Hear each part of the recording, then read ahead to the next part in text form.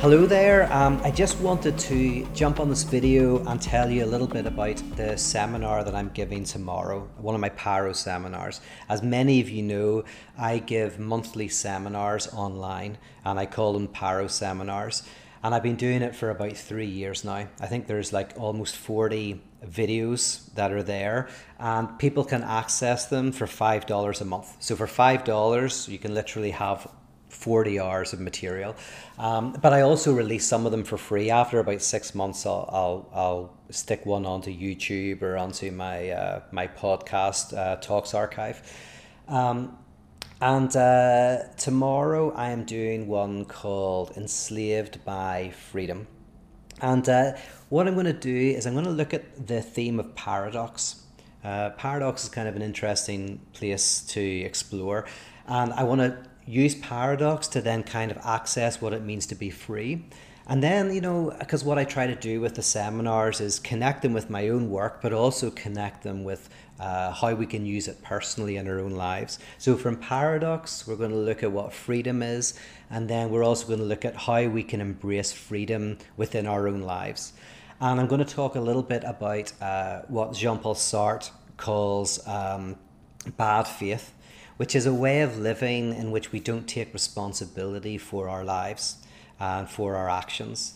And then I'm going to look a little bit at what it means to get beyond bad faith and kind of embrace one's life.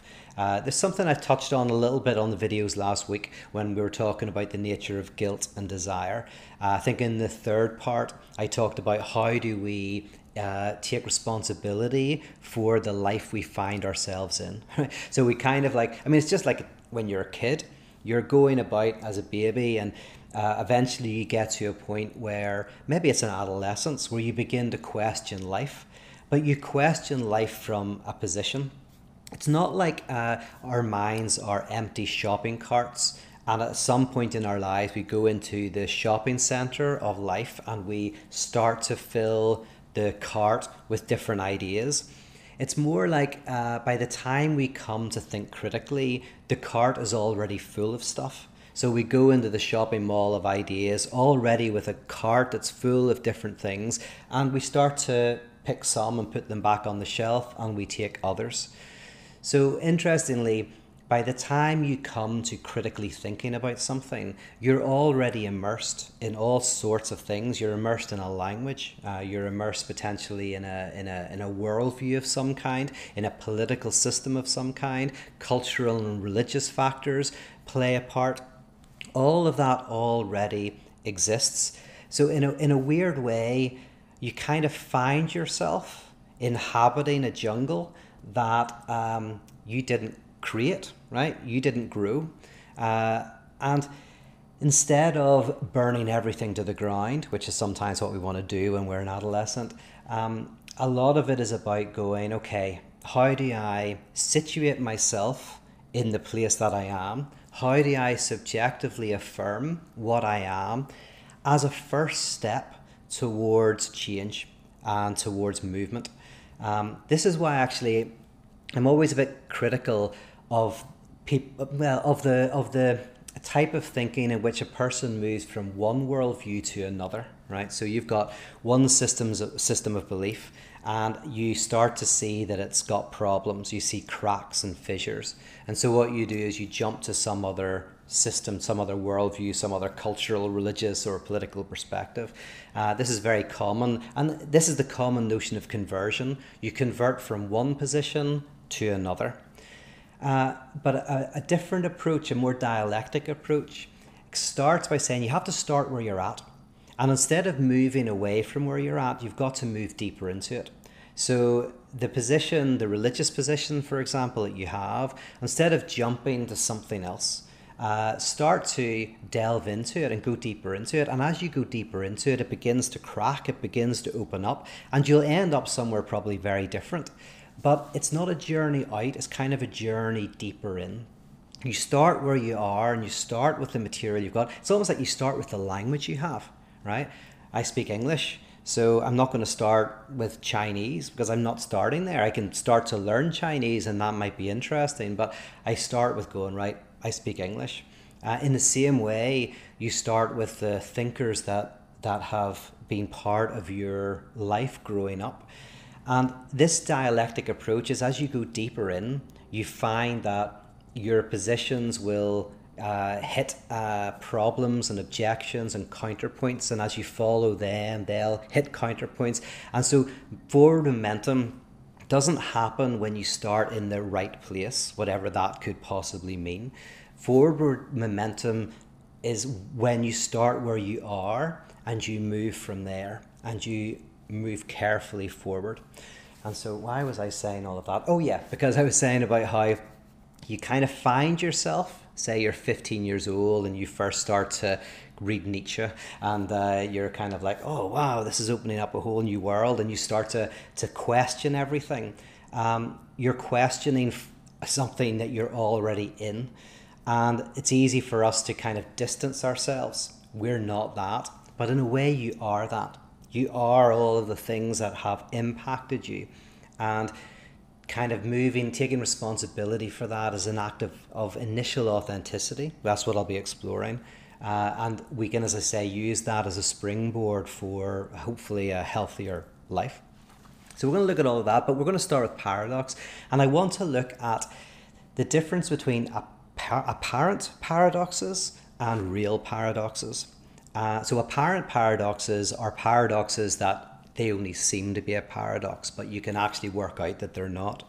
And I'll split that into two, most likely. You could split this into more categories than I'm doing, but I'm using very general categories. I'm saying there's apparent paradoxes that are paradoxes that we can solve.